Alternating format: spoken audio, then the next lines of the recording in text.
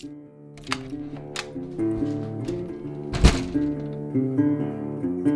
is 50 Feminist States, a road-tripping storytelling podcast visiting all 50 U.S. states to interview feminist activists and artists about their work for gender justice.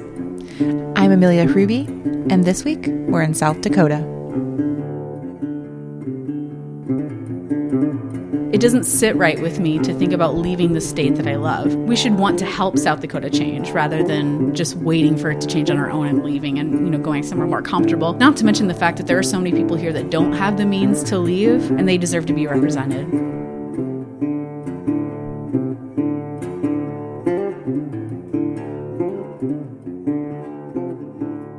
Hi everyone, Amelia here, your tour guide, host, wanderer, listener, guiding us on this 50 Feminist States journey. I am so thankful for all of you who have listened to the first episodes of Season 1 of 50 Feminist States, and I wanted to let you know that I'm actually back out on the road, traveling, and doing interviews for Season 2. Over 100 amazing Kickstarter backers helped fund Season 1, but I could use more listener support to help cover expenses as I'm traveling and producing for Season 2. So if you have anything to share, you can do that at 50feministstates.com/support.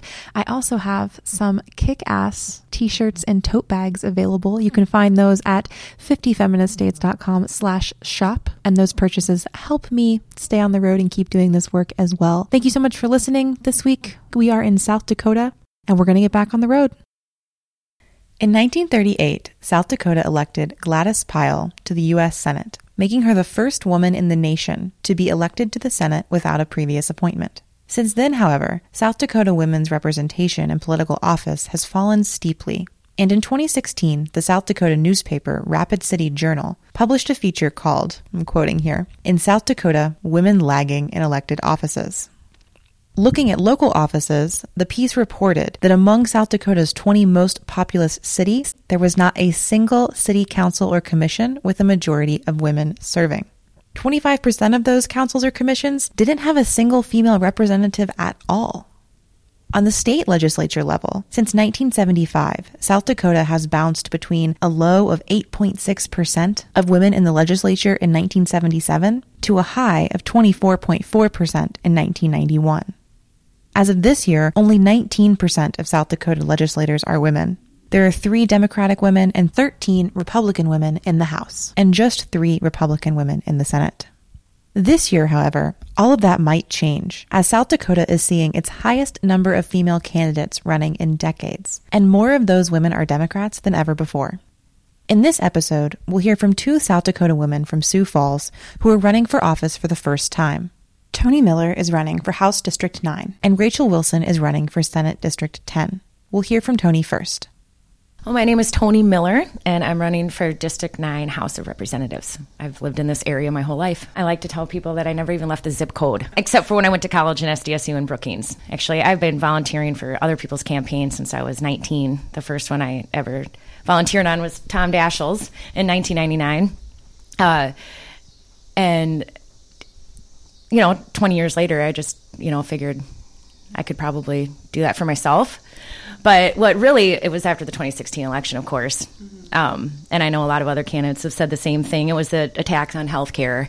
And then, of course, just the devastating election results nationally. But specifically here in South Dakota, when I found out who the representative was, who my representative was, the first time that I met him, I couldn't believe it.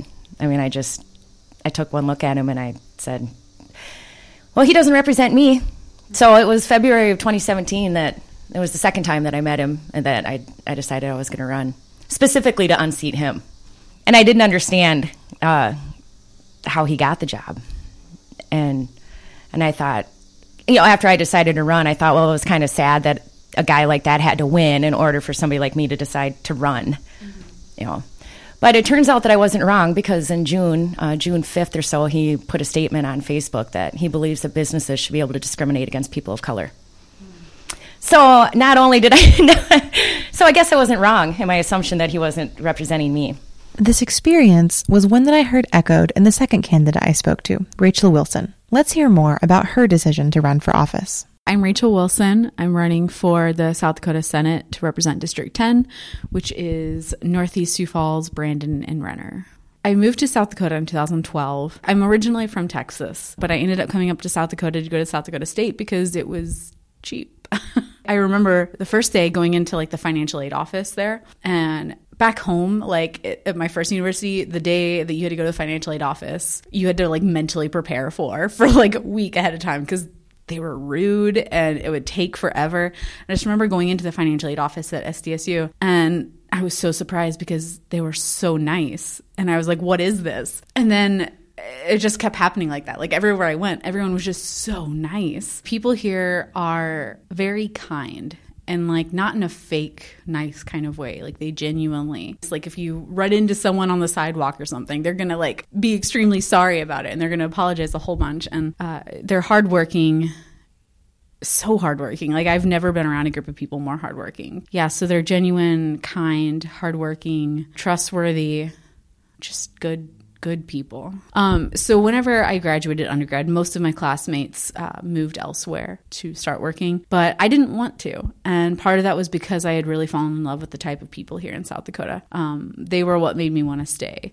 There is, of course, a lot wrong with some of the stuff going on in South Dakota, but the people here are very genuine and hardworking, and I really value that. It's one thing to love the state you're living in, but it's another thing to decide to run for office to represent it. Hear more about why Rachel decided to run for South Dakota Senate. There was actually a letter written into our local newspaper by a woman who graduated from the University of South Dakota Law School, and then her and her family moved out to Colorado to live and practice law and all that kind of stuff. And so she wrote in a letter because she realized that a lot of millennials and younger people were moving out of state to work and raise their families rather than staying here. Her words are a little bit, they explain it pretty well. Here's Rachel quoting directly from the letter, which I'll link to in the show notes. So she said, I talked about how when people ask me what I miss most about South Dakota, the answer is easy, the people. The harder part to explain is that many of those people are people that support these types of hateful legislation. The people who taught me the value of hard work, the people who taught me to give and love unconditionally, the people who ask if I'll ever move back to South Dakota and what keeps me away.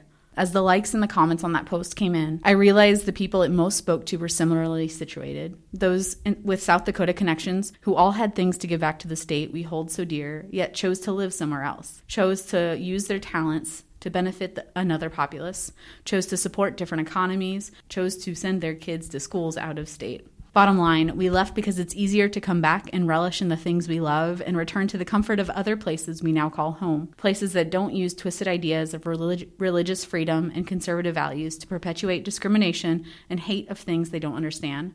South Dakota, we love you and we miss you, and you're right, we've changed, but we're not coming back until you do. So that really, I remember when that first came out, a lot of my friends were sharing that on Facebook, and they were like, yes, this is why I left, or, this is why I need to leave, like, ASAP. And I realized how many people in my age group that really resonated with. But when I read that article, I didn't feel that because I had fallen in love with this state. And if you like all these things that clearly me and, the person who wrote that letter, we love South Dakota for a lot of the same reasons, but she left, and it doesn't sit right with me to think about leaving the state that I love, because we should want to help South Dakota change rather than just waiting for it to change on our own and leaving and, going somewhere more comfortable. Not to mention the fact that there are so many people here that don't have the means to leave, and they deserve to be represented so much. And so I decided to stay and work towards making South Dakota a state that we can really be proud of, and a state where young progressive millennials want to stay. And Rachel's campaign is particularly special because she's a member of the LGBTQ community that has historically been persecuted particularly harshly in South Dakota. And if she wins her race, she'll be the first openly lesbian legislator in the state. When I first moved here, I remember making friends in college and then being like, wow, you're the first gay person I've ever met. And I'm like, well, probably not, but okay. And now, I definitely don't get that anymore. And it's comforting, I guess, to know that so many more people are coming around to it.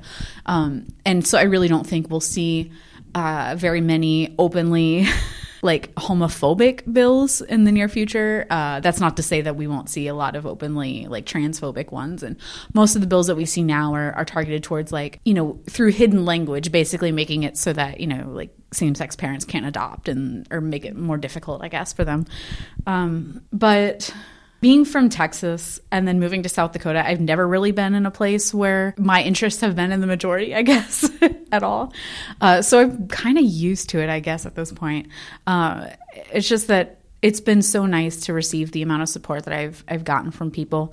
So yeah, it's scary going into this knowing that at some point I know my sexuality will be brought up and it'll be a point of focus in the campaign that I'll have to talk about. But I'm ready for that, I think, you know, and I think that South Dakota's to the point where they could vote for someone who they thought would help South Dakota, even if, you know, they have a sexuality that's different than their own. And we technically have had an LGBT legislator. Her name was Angie Buell O'Donnell, and she, when her run for her second term, she came out as bisexual. But if elected, I would be the first lesbian legislator. So that would be cool, I guess. And I think that sort of thing resonates with some of the people here, or at least it has for me so far. They, you know, want someone who's going to be like new and bring in a fresh perspective. Because, I mean, everyone who kind of has taken any sort of interest in local politics knows that our legislature is extremely old and white and male. And that should probably change. One of the reasons that people are so eager for political change in South Dakota is that the state has a historically corrupt government with a number of high-profile scandals. In 2015, the Center for Public Integrity ranked South Dakota 47th out of 50 states in state integrity, making it the third most corrupt government in the country. One of the reasons for this low ranking was that South Dakota lacks a nonpartisan ethics board to arbitrate corruption issues, so it's most often Republican lawmakers overseeing corruption scandals. In 2017, voters passed a referendum to establish an independent ethics commission and other government transparency measures in South Dakota, but GOP lawmakers quickly repealed it under an emergency clause that allowed for an immediate reversal and prevented voters from proposing a new referendum. And in the face of all of this, young activists in South Dakota are still optimistic for its feminist future. Hear Toni tell us what she's most excited about if she's elected to office. Well, I suppose just learning the ropes, you know, and just, you know, understanding how things work in there and just trying to bring a balance, you know, not having to fight. I just feel that Democrats and other activists have just been on the defense for so long. We haven't had a chance to really push through any good bills that will benefit all South Dakotans. We're just constantly trying to fight off bad ones, you know, like the anti-choice bills, the anti-Muslim bills, the bathroom bills, you know, and it's hard to make any progress in the state when you're just on the defense. So I'm hoping we can get enough, you know, responsible progressive leaders in there that we can start, you know, pushing through some good laws that's going to help all South Dakotans. If you're interested in Toni or Rachel's campaigns, I'll link to their websites in the show notes, which you can find at 50feministstates.com/podcast. I'll also link to the South Dakota organization LEAD, which has helped both of these candidates and many others with their campaigns. Next episode, we'll travel east to Minnesota to wrap up Season 1. Until then, I'll see you on the road.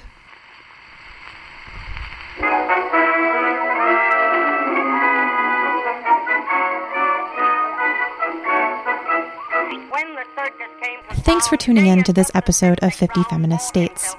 You can follow 50 Feminist States to stay updated on episodes and road trip happenings on Instagram at 50 Feminist States. That's FIFTY Feminist States.